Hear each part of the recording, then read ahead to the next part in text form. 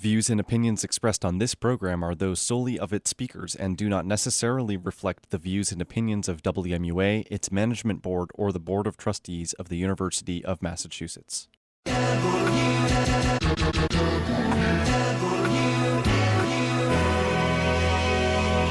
listening to the WMUA News at 5:30. Only on 91.1 FM, WMUA, the intersection of sound and art. It's hard to believe that 7 months have passed since the World Health Organization declared the novel coronavirus a global pandemic back in March 2020. Hard to believe both because those 7 months seem so long and because we've only lived like this for 7 months. And the pandemic is far from over. In the United States alone, COVID-19 has stricken more than 7.8 million Americans and killed more than 250,000 of them. This fall at UMass, even as COVID-19 has prevented us from meeting and getting to know each other in person, the 15 students in the UMass journalism department's reporting for radio and podcasting class have taken a step back from this global toll to consider how COVID-19 has impacted a few individual lives. The following 5 stories you're about to hear provide intimate glimpses of how the pandemic impacts our mental health, our family structures, our goals for the future, and our day-to-day lives. I'm Kelsey Whipple, and I hope you'll enjoy these stories my students have to share. For WMUA News, I'm Bonnie Chen, and coming up you'll hear about how COVID-19 affected my study abroad experience, the effects of the virus on mental health, and how it affected Student Government Association elections at the University of Massachusetts Amherst. Ibn al Bint Beled. That's what I lost when I was forced to leave Jordan.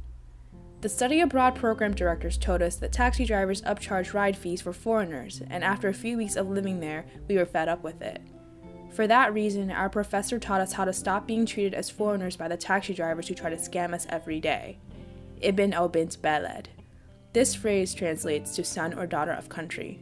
I earned this status by finally getting to the point where I was confident in using Arabic every day to clap back at the taxi drivers who try to upcharge me.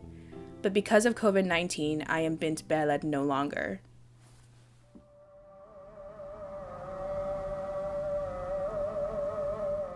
I took Middle East Studies in Amman, Jordan in the spring semester of my junior year of college in 2020. Everyone in my program participated in an online orientation, which included a bunch of discussion posts before landing in Jordan. One of the discussion prompts asked us about our goals for our study abroad experience. Most of us, if not all of us, said we wanted to become proficient in Arabic. مرحبا كيفك كويس يعني دوار ثلاث قريب من مستشفى فرح لو سمحت. Our Jordanian colloquial Arabic professor taught us the useful phrase after my friend Aiden asked how to prevent taxi drivers from scamming us. That's when she taught us Ibn al Bint Beled. Aiden Nye is a senior at Penn State University, and we enrolled in the same Middle East Studies program in Amman. For me, it was kind of a badge of honor towards the end of our time there, and I was in a cab with my friend, and the driver tried to scam us and not give us our change, and started arguing with him in Arabic, and he was pushing back, and we were saying like, hey, no, you owe us this money, but we weren't getting anywhere. And then finally I was like, look, Ibn Beled, and Ibn Beled, and immediately he handed us our change.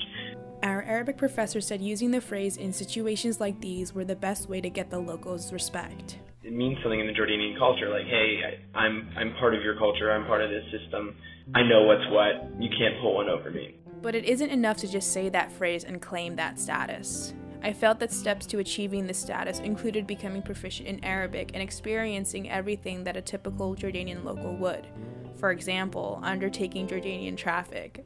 My fellow students and I described Jordanian traffic as lawless. Some of us face one particularly troubling street every day. I lived in an apartment rather than a homestay, so the taxi ride from the apartments to the study center ended with a drop-off on the side of Queen Rania Street in Amman. We were on one side of the street while our study center was on the other. Between us is two-way traffic with about 3 lanes going each way and no crosswalks in sight. Every day we had to cross this street that I like to call the Deathway Express. Experiencing Jordanian traffic and speaking Arabic every day were huge components of living in Jordan, and I lived the life of a Jordanian local for 7 weeks. A program coordinator told us we had to leave in the next 48 hours on Saturday evening of March 14th, 2020. The Jordanian government planned to cancel all incoming and outgoing flights the following Tuesday to stop any spread of COVID, but we still had 2 more months left in our program. This came at a time when I was starting to become really comfortable there. I spoke Arabic confidently with the locals, I went to my favorite cafes after class, and I was finally achieving the status of Bint Balad. However, once I left because of COVID-19, I was Bint Balad no longer. I had to leave behind the typical Jordanian day-to-day life, and I couldn't use and expand my Arabic skills in that setting again. Since leaving Jordan, I've spoken about the same amount of Arabic in the last 6 months that I would have practiced in only 2 weeks while abroad. The saddest part of my forced departure is looking back now and acknowledging that if I had stayed the full extent of my program, my Arabic skills would have grown that much stronger. I took a taxi back to my apartment on the night we were told to leave. I gave the driver directions in Arabic, and we talked about why I was in Jordan, where he was from, and what his life was like in Amman. He complimented me on my Arabic at the end, saying it was really good. I still look back at that night and think about how stunted my departure from Jordan made my Arabic. This greatly affects my future as an aspiring international journalist who wants to work in the Middle Eastern region, because communication with sources is vital, and my success may ride on my Arabic proficiency. I can't pick up words as quickly because I don't have a setting in which to practice the language consistently. I take much longer to string coherent sentences together, and I just lack overall confidence when I speak in Arabic now. My main goal during my time at Amman was to achieve Arabic proficiency, but because of COVID, I can no longer achieve that goal. For WMUA News, I'm Bonnie Chen. COVID-19 continues to plague the country, uprooting the day-to-day lives of Americans. The Centers for Disease Prevention and Control states that from April to June, young adults reported 3 times more symptoms of anxiety and 4 times more symptoms of depression than they did in 2019. These results show the impact of COVID-19 on mental health. I go like literally twice a week every The week. harsh mental health effects of COVID-19 strikes particularly hard in younger adults. People between the ages of 18 and 24 experience the worst of it, as do racial and ethnic minorities and essential workers. UMass Amherst senior Elise Hankes has struggled with generalized anxiety disorder since she was 15 years old. She believed the pandemic would be short-lived at the start of quarantine. And I feel like at first I was like, this is a nice break. Like, I'm just not going to do anything for 2 weeks. And then I feel like after that, I was kind of like, oh, I'm not going to do anything for much longer than 2 weeks. And I think just staying at home, I'm very social. I'm definitely someone who needs social interaction to like survive. And I feel like it was hard because there wasn't like a good way to be like, okay, this will make it better, because there wasn't anything to do really.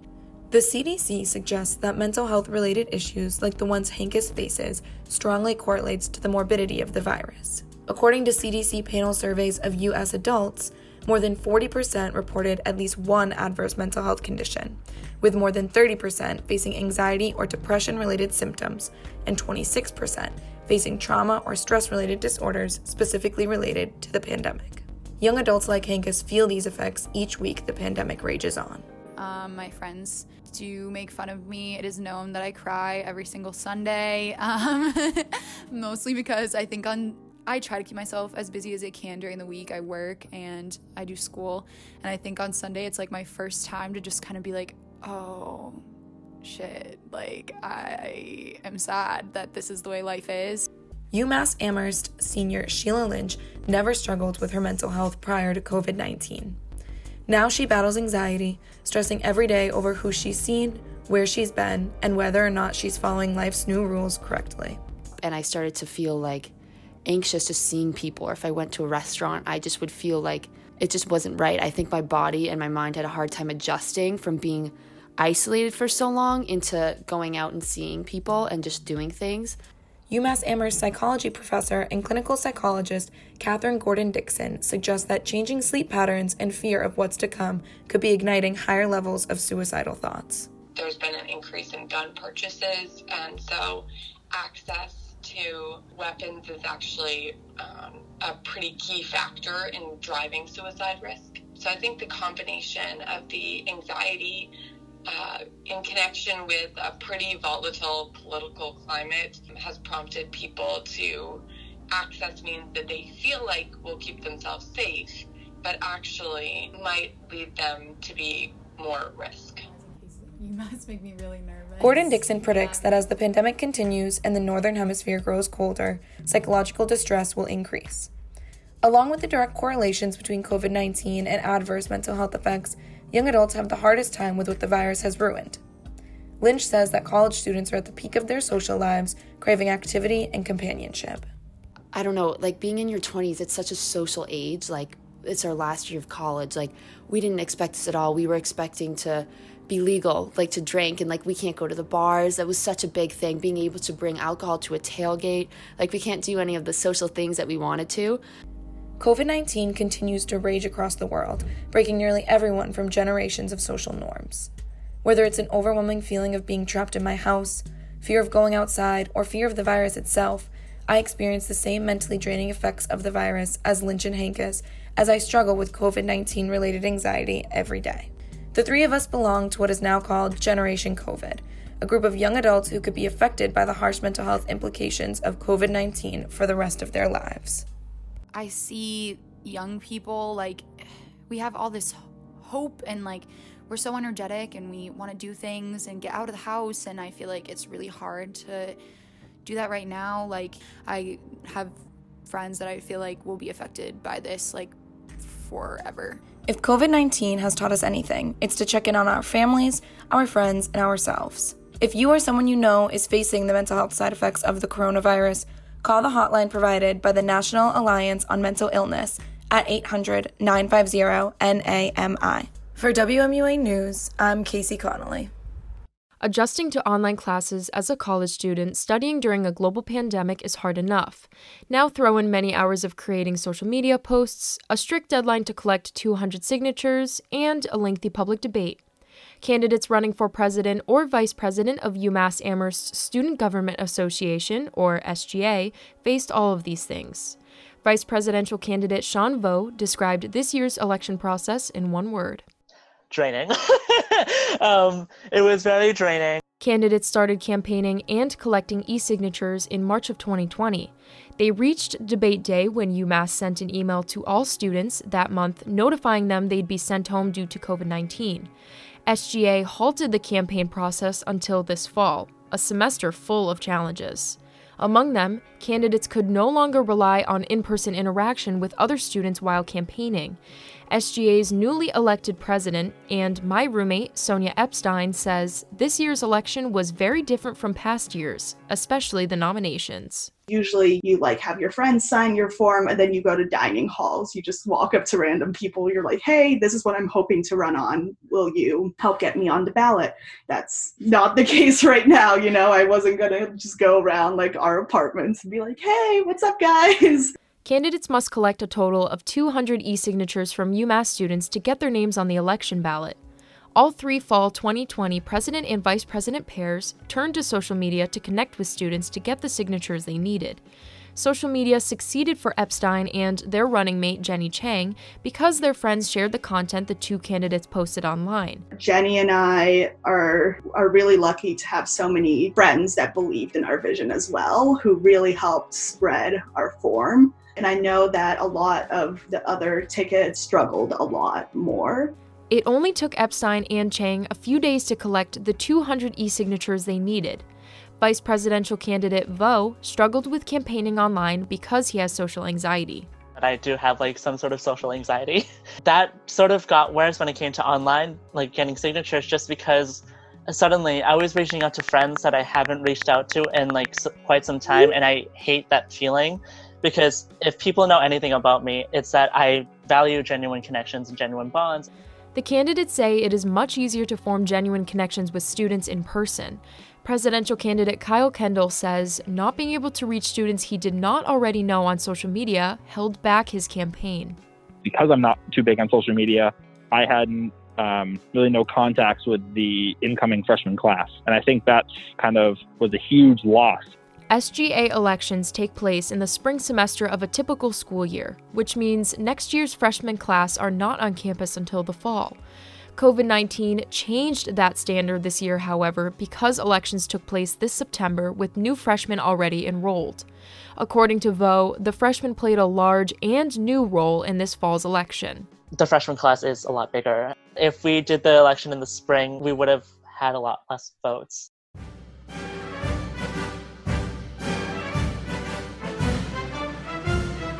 Well, hi everyone, and welcome to the 2020 SGA debate. My name is Cassie McGrath, and I am the news editor at the Massachusetts Daily Collegian. Candidates participated in a public debate over Zoom on September 20th, and voting lasted from September 21st through the 25th. Epstein and Chang won the election with 60% of the vote, according to the Massachusetts Daily Collegian. They received 1,175 votes out of 2,193 total votes.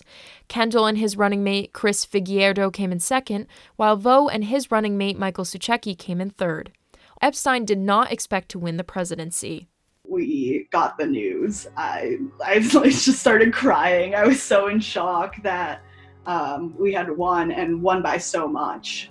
Kendall says Epstein and Chang are a good fit for president and vice president, despite his own loss. Even though that we lost the race, the student body's in great hands with Sonia and Jenny, and I'm looking forward to working with both of them in whatever capacity that might be this year. Some of Epstein and Chang's platform points include bringing more diverse counselors to the Center for Counseling and Psychological Health, making actionable changes based on the Racial Justice Coalition's demands, defunding the UMass Police Department, and supporting registered student organizations during COVID-19. All three candidates say campaigning was worth the struggles of adjusting to online. Campaigning was stressful, SGA is stressful, but if you find a way to do work that does benefit the students, then it is definitely worth it, no matter how draining it is. For WMUA News, I'm Rebecca Duffy. Stick around to hear the work being done on antibody therapy for COVID by Senior Bioscientist Manager TJ McCagnon and the stories of 3 students whose study abroad experiences were cut short due to COVID. We'll be right back. Thomas McCagnon has been working on COVID-19 therapies for the past 6 months. The work he does is shaping the future of treatment for the novel coronavirus.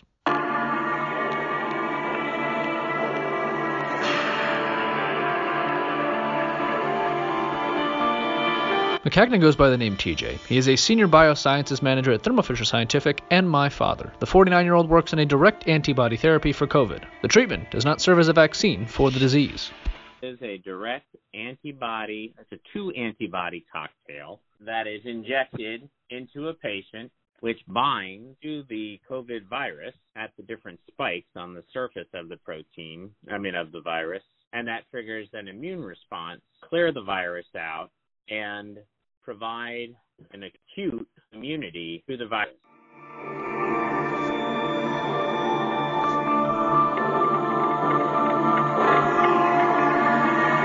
The COVID-19 pandemic still rages on both internationally and nationally. McCagnon's job is both as a salesman and scientist. Maintaining multiple positions has added more stress to his workload.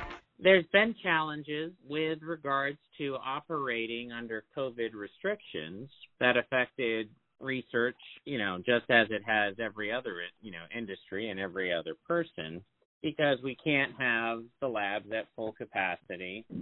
We have to socially distance.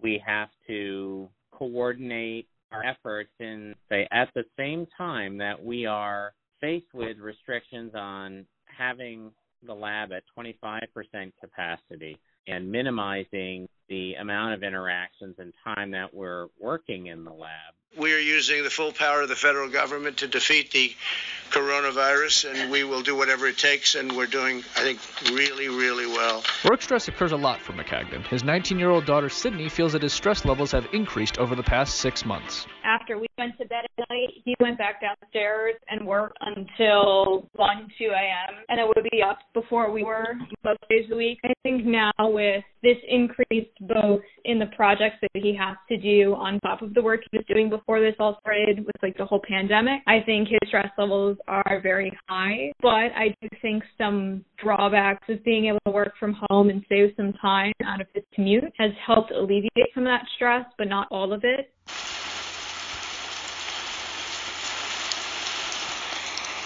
Having a high-ranking job in the science field has taken a toll on Maccagnan's sleep. The 49-year-old has dealt with insomnia over the past 2 decades. That kind of self-trained insomnia from working and going to grad school at the same time. That was honestly a training that I had to put myself through, that you just live with less sleep. But it does make it hard, when you have the opportunity to catch a full night's sleep and you find you can't because your head won't stop.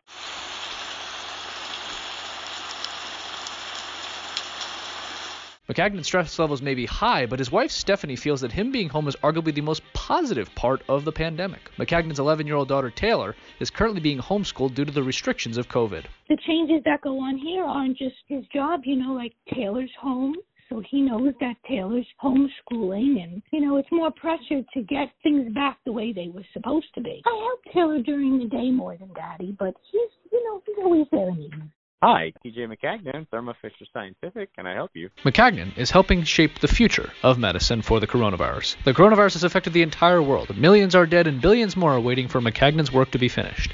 Only time and patience will lead to an effective therapy for COVID. For WMUA News, I'm Justin Maccagnan. See you soon.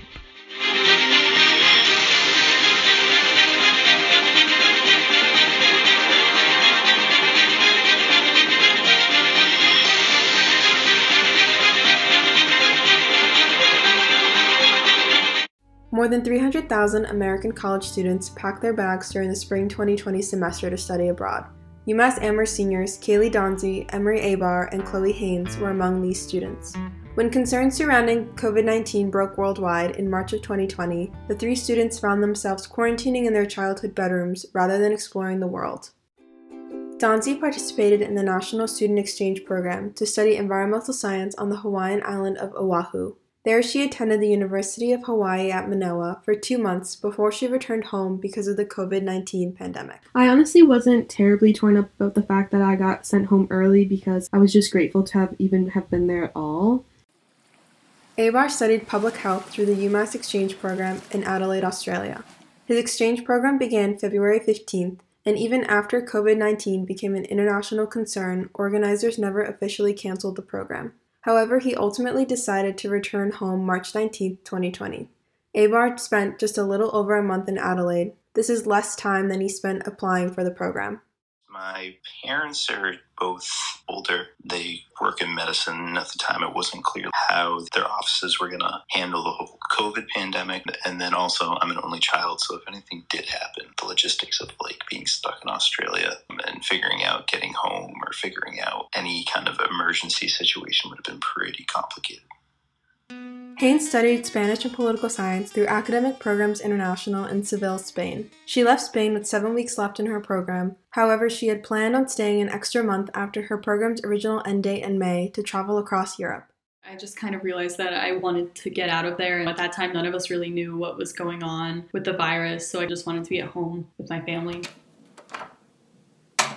Donzi, Abar, and Haynes all struggled with their transitions home as they entered quarantine, not knowing when this period of uncertainty would end. All 3 say spending time outdoors and creating workout regimens especially helped them handle the anxiety of quarantining.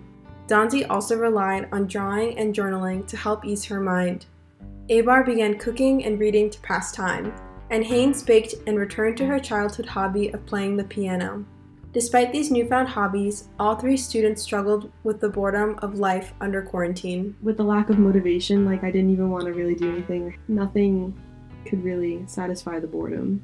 Because Abar's Australian university never officially canceled the program, all 7 of his flatmates chose to stay in Australia despite the pandemic. He kept in touch with them through FaceTime and other messaging services. At the time of Abar's departure from Australia, his university had yet to create a suitable online course plan. So his academic advisors at UMass advised him to drop the semester. He missed the sense of structure school provides, but adapted to a new life at home with his parents in lockdown. He's going from being the most independent I had been in my life to the least independent suddenly, like I was back in high school. After spending a few months in quarantine, Abar discovered new ways to feel normal. Going out for walks, going out for hikes, just anything, like I said, to make me not feel like I'm living through a pandemic. Even if it was just meeting a friend in a parking lot and some beach chairs and sitting away from each other, just trying to pretend that there's at least some sense of normality here. Quarantine was the first time Donzi experienced life as an only child. Her younger brother was attending a golf academy in Florida at the time, and her family deemed it safer for him to stay there than to return to their Massachusetts home. Through her time in quarantine, Donzi's new hobbies and her mother helped her maintain a positive attitude. I really obviously didn't enjoy my time in quarantine, but my mom and I would remind ourselves that what you're feeling is temporary, nothing is permanent. After returning home from Seville and entering quarantine, Haynes took a new and significant role in her home and her family, while balancing the online schoolwork she still had to complete for an abroad program she was no longer experiencing abroad. I did all the grocery shopping for my family, and I had to disinfect everything all the time. We disinfected our bathroom like 3 times a day, and our kitchen and everything like that. As businesses and communities began to reopen in the United States during the summer of 2020, Abar and Haynes returned to their jobs working at a produce stand and a waterfront restaurant, respectively. Donzi worked remotely this summer, conducting groundwater research for an environmental science professor at UMass. As the summer came to a close, Donzi, Abar, and Haynes all returned to the Amherst area for the start of their senior year. Their lives this fall differ drastically from their past expectations as they navigate through Zoom fatigue, boredom, and adjusting to the new normal. I miss social gatherings, not like parties, but just seeing a bunch of people at one time. It would be nice. But now it's kind of, for better and worse, feeling like the new normal. Although the college seniors maintain positive attitudes towards the future, they continue to mourn the loss of the senior year they dreamed of as freshmen. For WMUA News, I'm Melanie Grados.